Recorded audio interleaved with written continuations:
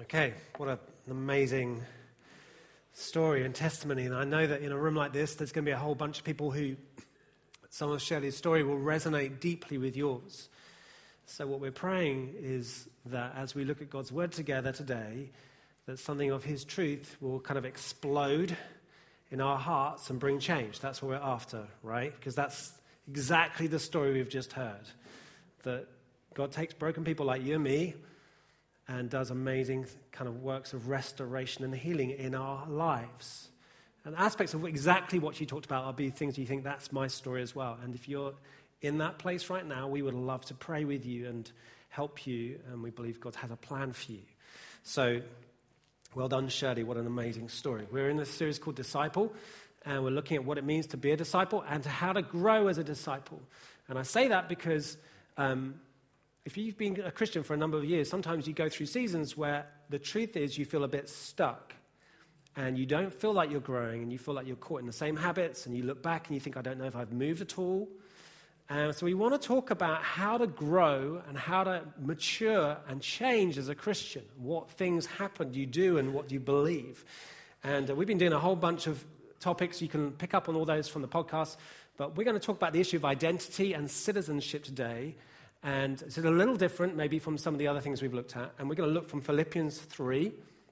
So if you've got a Bible, turn to verse 12. If not, we're going to look at it on the screen. And I'm going to read the 8 verses from Philippians 3 for you. It says this, Paul says this, not that I have already obtained all this or have already arrived at my goal, but I press on to take hold of that for which Christ Jesus took hold of me. Brothers and sisters, I do not consider myself yet to have taken hold of it, but one thing I do, forgetting what is behind and straining towards what is ahead, I press on towards the goal to win the prize for which God has called me heavenward in Christ Jesus. All of us, then, who are mature should take such a view of these things. And if on some point you think differently, you too, that too God will make clear to you. God will show you that I'm right. In other words, only let us live up to what we have already attained. Join together in following my example, brothers and sisters, and just as you have us as a model, keep your eyes on those who live as we do. For, as I have often told you before, and now tell you again, even with tears, many live as enemies of the cross of Christ. Their destiny is destruction, their God is their stomach, and their glory is in their shame. Their mind is set on earthly things, but our citizenship is in heaven, and we eagerly await a Savior from there, the Lord Jesus Christ, who by the power that enables him to bring everything under his control will transform our lowly bodies so that they will be like his glorious body. Now, I want to begin by asking a little question, which is basically how many of us in the room watched any of the Winter Olympics the last few weeks, okay? It's just a few of us. A few of us, okay. Now, I quite enjoyed the Winter Olympics. We were away over half-term. I watched the kind of highlights every evening. And what I like about the Winter Olympics is it seems to be a collection of mad sports that some crazy person has constructed in snow, right? Anybody watch the curling? The curling is basically bowling on ice with domestic chores all put in the package. And it kind of creates this incredibly kind of engaging sport to watch. There's a whole load of these kind of sports in the Winter Olympics. But there's a bit of a mystery about the Winter Olympics, namely this, that the Great British team, whilst they're brilliant at summertime sports, are not fantastic at winter sports, okay? Apart from one sport, which is basically lying headfirst on a tray called the skeleton. Did anybody see the skeleton? We're brilliant. The women are amazing at that sport, okay? We don't win anything else, but we win that again and again. So bobsleigh, not very good. Skiing, okay. Snowboarding, all right. Ice skating, well, falling over a lot. Ice hockey, not so good. Sledging headfirst, amazing. Now, I don't know what it is about us, but we're particularly good at the skeleton. Now, you listen to Lizzie Arnold, who got interviewed, who won the gold in that, and any elite athlete, you get the same theme in the conversations and interviews again and again and again, which is basically you get this view that their life is completely focused on one thing. You know, years and years of training and sacrifice, and everything is lined up for this one thing. And I mention that because when you read Philippians 3, and as I was reading it through, that's exactly the kind of feel you get in this passage as well. You read about Paul, and you notice in the way he articulates himself that basically his entire life is about one thing. So verse 13, 14, he says this, brothers and sisters, I do not consider myself yet to have taken hold of it. But one thing I do, forgetting what is behind, straining towards what is ahead, I press on towards the goal to win the prize for which God has called me heavenwards in Christ Jesus. No apathy, no stagnation, simple desire and hunger. Now, the question it should stimulate in us is, what is it about Paul that has produced a life with that much clarity and that much conviction? You see, because I think that's a hugely relevant question for us who living in the context we do. Western Christianity, the big enemy of our faith primarily, is not about persecution. It's not even about personal rebellion. Most of us, if you're a Christian here, you're unlikely, it is possible, but you're unlikely to throw away your faith completely and just wander off. You may do that. But it's less like. The big enemy for most of us is not persecution, not rebellion. It's simply apathy. That's our biggest enemy often. Because lukewarmness in our faith easily kind of seeps into the way we view Christianity and our faith, and we consider it almost normal. But when you read this passage, what you find is no stagnation, no apathy, no sense of lukewarmness, but absolute clarity. So the question is, why is that about Paul? What is it in his life? What do I read in this passage which can help me produce that in my life? Okay? That's the question we're asking. Now, you can answer that, I guess, in a whole range of different ways. You could say, well, one of the keys is in Philippians 3. He says, imitate me, follow other people who are like me. In other words, do this thing. And that would be a valid answer. There are lots of things we should do as Christians, habits, good practices that we should do that help stimulate growth in our lives. And that's true. But I think in this passage, there's something a little deeper going on, something a bit more kind of fundamental, something more internal that he's talking about, which then produces external fruit. Something more internal. And the key is in this phrase he uses in verse 20, which when he says, your citizenship is in heaven. Let me read it to you. We're going to read from verse 17. Join together in following my example, brothers and sisters, and just as you have us as a model, keep your eyes on those who live as we do. For as I have often told you before, and now tell you again, even with tears, many live as enemies of the cross of Christ. Their destiny is destruction. Their God is their stomach, and their glory is in their shame. Their mind is set on earthly things, but our citizenship is in heaven. So Paul's saying, look, you could live like this, like lots of people around you do, just kind of like living your life out just on the world, getting what you can from it. But actually, he's saying, don't live like that. In other words, understand this, our citizenship is in heaven. For Paul, there is something about understanding and owning and believing something that has produced clarity in the way he lives. Something internal produces something external. And if that's right, what it means is for us to live a life like this, where we're lined up and clear and focused and we don't fudge it, to live that kind of life, one of the keys is not what we do, it's what we believe. It's something internal that produces something external. Romans 12 says the same thing. Do not conform to the pattern of this world. In other words, don't live like the world, but be transformed by the renewing of your mind. In other words, truth, because the Word of God is dynamic and powerful, truth believed lands in our heart. You know when truth kind of lands? You know that experience? When it lands, it inevitably starts to produce change externally in our lives. True change never works outside in, it always works inside out. That's why imposing rules on people in the end doesn't really change anyone's behavior.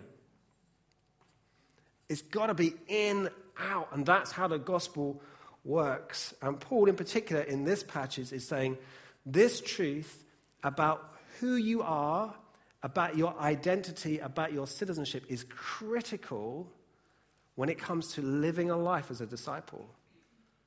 A lot of the areas that we struggle with in our lifestyles and our habits can be rooted back sometimes to the issue of identity, where things are not clear, where we're not secure, where we're not sure, where it's broken. And he's saying, look, citizenship is critical. Identity is critical. Now, so verse 20, Paul says, here's the key. Remember, you're citizens of heaven. What does he mean by that phrase? And we're going to unpack this now in the next 20 minutes or so. First of all, I want to say, I think it can feel a little abstract to us because of the word heaven. Heaven, we're a bit confused by that whole concept. It feels a bit vague. And definitely when we hear that phrase, we tend to think, right, Paul must be talking about something future, something that's to come. One day we'll be in heaven, so he must be saying to me, remember, one day you're going to go to heaven. And that's what he's saying about affecting the way I live now. And there would be some truth in that. It's as if Paul is saying, you become a Christian. If you're a Christian here, you become a Christian, you're forgiven, and your eternal security is safe. And so therefore, in this life, between now and when you die, hold on, don't give in to temptation, and remember one day you're going to die and you're going to go to heaven, and it will all be better then, it'll be worth all the sacrifice now. That's it's an easy translation of what he means, but I don't think that is what he means, although there's some truth in that. One day we will do. We do believe we're going to be with him. We do believe it's going to be better. It is good you've got to resist. There's a place for all those things. I don't think that's what he means in this passage. I don't think primarily that he is saying, actually, hold on because heaven is coming one day. I think he's saying, you need to understand who you are now. This is talking about not just future hope. This is talking about present reality when you crossed the line of faith. Whether that was a decision you made, whether it was a season of your life, but you came to faith in Jesus Christ, something changed absolutely then fundamentally in terms of your identity, and all the change in your life can be rooted from that moment. There is a moment where we'll be with him forever, but something has changed already in your identity, and he summarizes it in this phrase in verse 20. He says, you're a citizen of heaven. Now, what does he mean? Okay, there's a whole bunch of things we could talk about, but I want to just break it into three things. First of all, this. When he talks about saying you're a citizen of heaven, what he's saying is, first of all, understand this. You've been chosen. You have been picked out. So verse 14, he says this exact thing. I press on to take hold of that for which he took hold of me. I'm going to live this way because he got hold of me. Now, you can interpret that verse in slightly different ways. Either way you interpret it, he took hold of me first. I'm responding to him because his initiative to me. He came after me. He pursued me. He wanted me. He hunted me down. He chose me. To be a citizen is to know you've been chosen. 1 Peter 2 verse 9 says this, you are a chosen people. A royal priesthood, a holy nation, God's special possession. God's special possession, holy nation, royal priesthood, is all preempted by the phrase chosen, picked out. Now, just on a human level, being chosen is powerful, isn't it? When you've been picked for something, it's just, you feel good, don't you? When someone goes, I want you in my team, okay? We all know the power of that. We know the power of being chosen, and we know the power of being overlooked. PE teachers have a real responsibility in this area, don't they, Charles? Okay, Charles used to be a PE teacher. I was quizzing him earlier. PE teachers all seem to have been trained in the same slightly sadistic PE teacher training college where they go, right, okay, how can we humiliate how many kids as possible? I know, let's pick teams. 4 kids, I like you boys, you 4 boys, you pick the teams, and the same 4 kids at the end, and nobody wants in their team are left humiliated in front of everybody else. Anybody else, did that happen in your school? Okay, does it still, for those of you under 20 or under 25, does it still happen in schools? I need to know. Yes? No? I don't know. I have to do a survey. Okay. Well, it happened in my school. And it was just crushing, the sense of being not chosen. Jesus says in John 15, doesn't he? To his disciples who knew him intimately, who he had called, he says to them, you didn't choose me, I chose you. Now, it's interesting that Jesus has to remind them that he chose them. Because we tend to kind of veer into the sense of, well, I chose you. Now, we do respond to Jesus, absolutely. So there is a sense of a decision, but underpinning your decision, if you've come to Christ, was a sense of God's initiative in your life. And it's critical to understand fundamentally, I I only have any affections for him in my heart because he came after me. I'm chosen. I was picked out. I don't know why I was chosen, but I was. Now that's at a human level, that's important and valuing, but it's far more potent than we first think, I believe. Because God's choosing, his calling, if you like, is not the same as ours. When I call someone's name, it may or may not be effective as to whether they respond to me. Yeah? Some of you will know that we have a dog in our family. She's a very sweet kind of little dog, but one of her weaknesses is she's not great at responding when I call her. Okay? In dog phrases, that's recall. She hasn't got great... How's your recall? My dog's recall is not that good. Okay? Which means that we go out for a walk, we let her off the lead. I don't always know whether she's going to come back or not. If you met my family on a walk, you wouldn't think we had a dog. Because there's this random animal circling around us who occasionally says hello and then runs off again. Okay, her recall is not good. My call, I'll call her and she will or may not respond. That's not how it works when God calls people. Okay, when God calls people, what he calls, he creates. Okay, just think quickly about Genesis. When God creates the world, other than Adam, how does he create all of creation?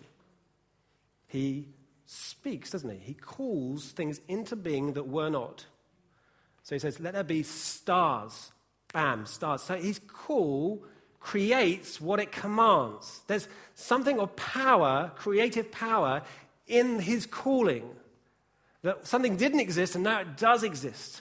When Jesus raises Lazarus from the dead who's in a tomb, how does he raise him? How does he bring him from death to life? He calls out his name, Lazarus. Come out, and at the name, at the calling of Jesus, Lazarus comes to life. His call creates what it commands. So if you're a Christian here, it's because God called your name and he created something of new life in you at that moment. That's what happens. He brought you from death to life. And fundamentally, you need to understand, he chose me. Right at the heart of being a citizen of heaven is I'm chosen. Secondly, this.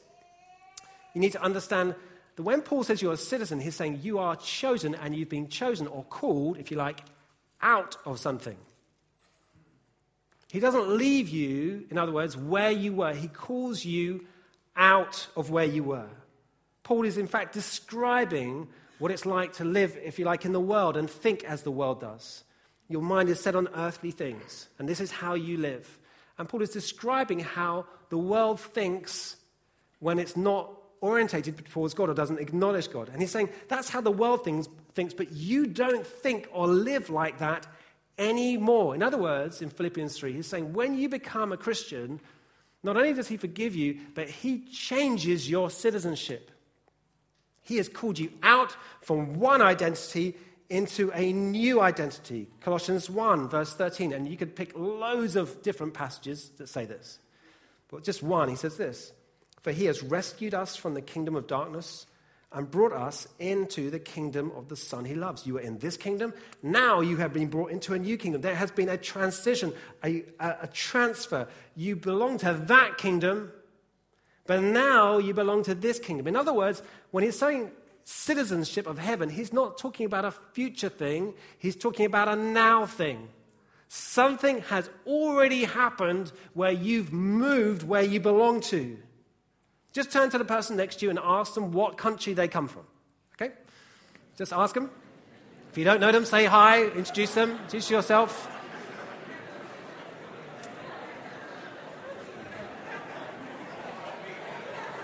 Okay, you can come back to me. Right, okay. So in a room like this, we would be from all different types of nations, from all around the world. And we are in part defined by where we call home. We inherit some of the values and the cultural worldviews and traditions of where we call home, where we grew up. Okay? Now, many of us in this room have moved geographically, but we have carried with us the values and the cultural worldviews and the principles and the practices, some of them, of our homeland where we consider to be home. Now, Paul is saying in this passage, you used to come from here. This was your home. You used to live like them, like your mind was set on earthly things. That was home, But now that's not home anymore. You've moved, in other words. In other words, you have a new home. You used to belong to this kingdom, and now you have a new kingdom. You have a new homeland. And because God's call in your life is effective and powerful, you used to carry the values and the cultural worldview of your old homeland, the earth. But now you've transitioned and you have a new identity. So now guess what? You start to carry the values and the cultural worldview and the principles of your new homeland, your new citizenship, your new place of origin. You belong to another people and you belong to another king. Your identity has radically changed. You're not the same person anymore. You are not from the same place that you used to be. That's already happened. It's not a future thing, it's a now thing. Now, that doesn't mean next time someone says to you, oh, where are you from? And you used to go, oh, I'm from Nigeria. You now go, I'm from heaven. Because that would be really weird, right? And so don't just be weird for the sake of being weird. They were just like, oh, I'm from heaven. Don't do that, okay? But it does mean, can I say, that your relationship to the world will shift now.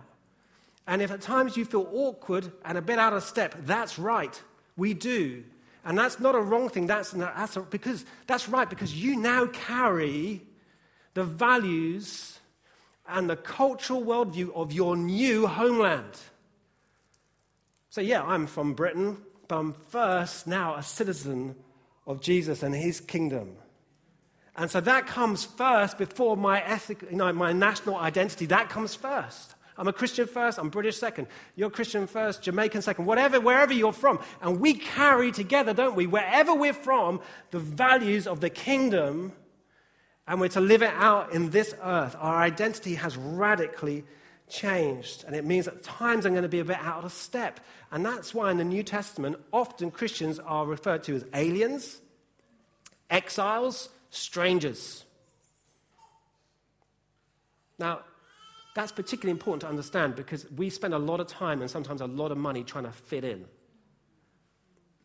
I'm not suggesting here we should all try and be odd and dress oddly, and try and look weird. Everyone goes, oh, they're a bit odd. But I am saying to you that as a Christian, my job is not to try and fit in. If I fit in on certain values, great. But actually these values now, this citizenship defines me to the point that at times it's going to be a bit difficult, a bit uncomfortable. Because I'm from a different homeland, and if you're a Christian, so are you. So you can kind of get a feel for why, for Paul, it's so important. Because you get this in the heart of you, it affects the way you live. It's not outside in, do these things, follow these rules. It's inside out. I'm born from another place now. I belong to another thing. I belong to another kingdom. I belong to another king.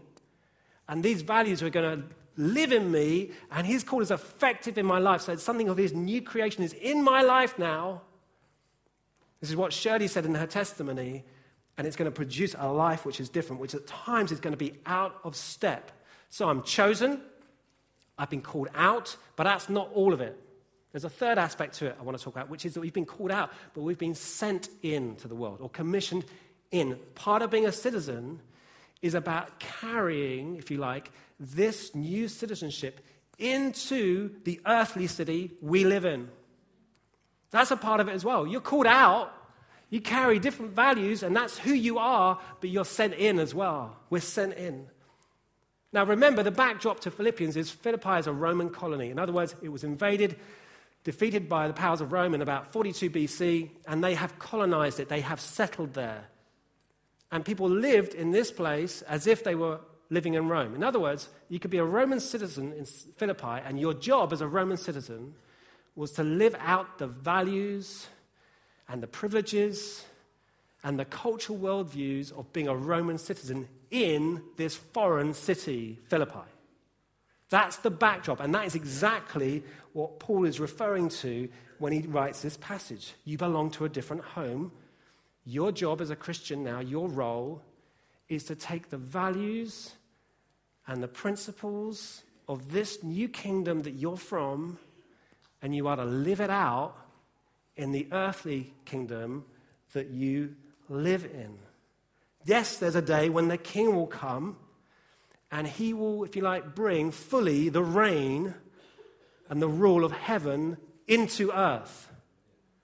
Okay, he will come and he'll invade the earth fully and his kingdom will come fully. But until that day, our job is to live in Philippi or live in London, bringing the values of the kingdom and the healing of the kingdom and the justice of the kingdom everywhere we can, while we can.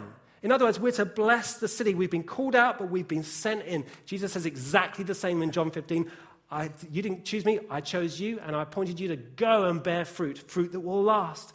Jeremiah prophesies the same thing to the exiles in Jeremiah 29. The background to that passage is some Jews have been taken from Jerusalem, the professional classes, they've been taken to Babylon, exiled, in other words, in a foreign city. And they are refusing Babylonian rule. They're refusing even to enter the city. They want to live outside.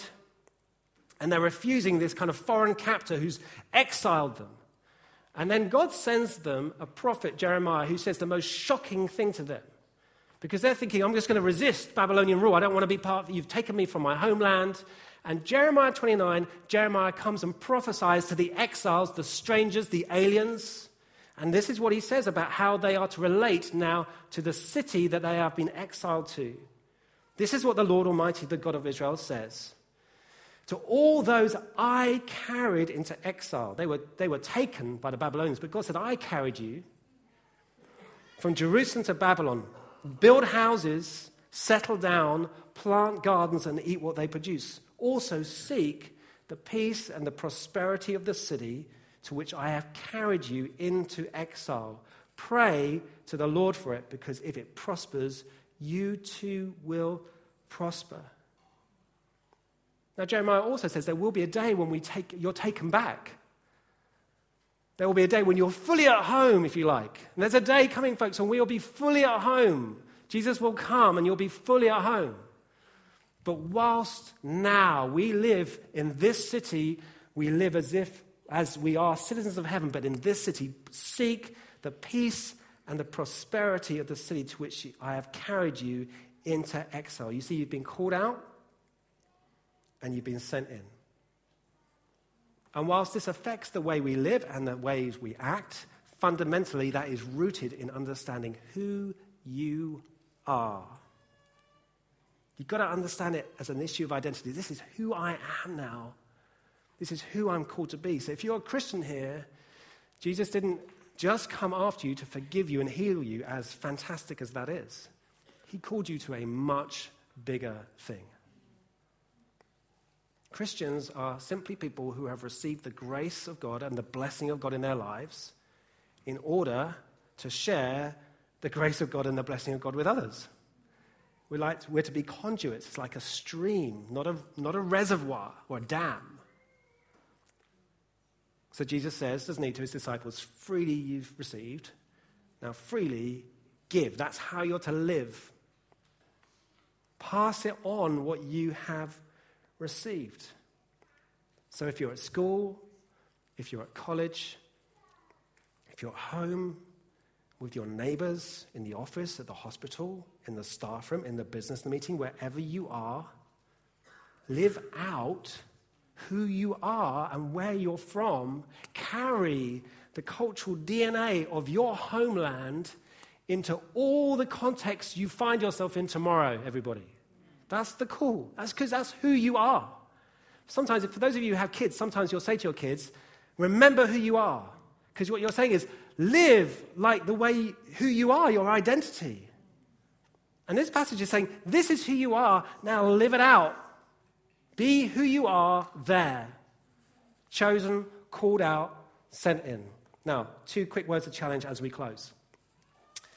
For some of us, we've never made the decision to follow Jesus. Can I say to you, as you're on the journey, just for clarity's sake, notice in the passage there are only 2 kingdoms on offer. He says, look, there's the kingdom of the earth, the world, and basically living like this is it. And you're just trying to get everything you can out of this because this is it. And then there's this other kingdom, this kingdom of heaven. And there are only two kingdoms. Jesus says the same. In Matthew 7, he says, there's two builders, a foolish one and a wise one. Matthew 6, you can't love God and money. In other words, there's not a series of options where you can sit on the fence and it's going to be fine. It's just, you've got to make a choice. You have to choose, in the end, Jesus says, me or not me. And Paul is saying the same thing here. You can live like this or you can live like that. What are you going to choose? So if you've never made that choice, but you feel like, no, I believe it and I'm ready to, I want to suggest to you today, at the end, come forward and go, I want to make that choice today. Others of us, I felt there's a challenge massively in verse 16 where Paul says this, live up to what we have already attained. Live up to what we have already attained. I believe there are people here, you're a Christian, you made that choice maybe several years ago. But actually it's as if you've been in a season, I don't know how long that season's been, but you've been in a season where through just the influence of the world and the people around you, you felt the pull of the world again, to live like this, to just, your perspective has shifted down, and it's as if you've literally forgotten who you are. And this morning, as I've spoken, you've just sensed God speaking to you, and God saying to you, remember who you are. I didn't call you to live this kind of life. This is not what you're called for. This was my story, actually. I felt God speak to me. Like, remember where you're from, Phil. Like, remember who you are. I felt literally hunted down by him in the end. I felt the pull, but I remember God, I just felt like God was not going to let me go. I don't think God wants to let you go. But this morning you're sensing God saying to you, no, remember who you are and where you are from. Live up to who I've called you to be. That's not who I've called you to be. I've called you to be this. Now live up to it. And you felt God speak to you about it. And I just want to say to you, if you sense God speak to you today, don't harden your hearts. Don't miss the moment with him. Because these are significant moments when he whispers to us. Let's stand. I'm just going to pray. Lord Jesus, we thank you that you know us and that your word is living and active and powerful. And we just want to pray that we want you to change us and grow us. And so we pray, Holy Spirit, that you would, if you like, breathe on this scripture, these words of yours, Lord Jesus, and let life come in many of our hearts, we pray. And if today we know we need to respond, give us the courage to respond in whatever way you're calling us to do that step. We ask all these things in your name, Jesus. Amen.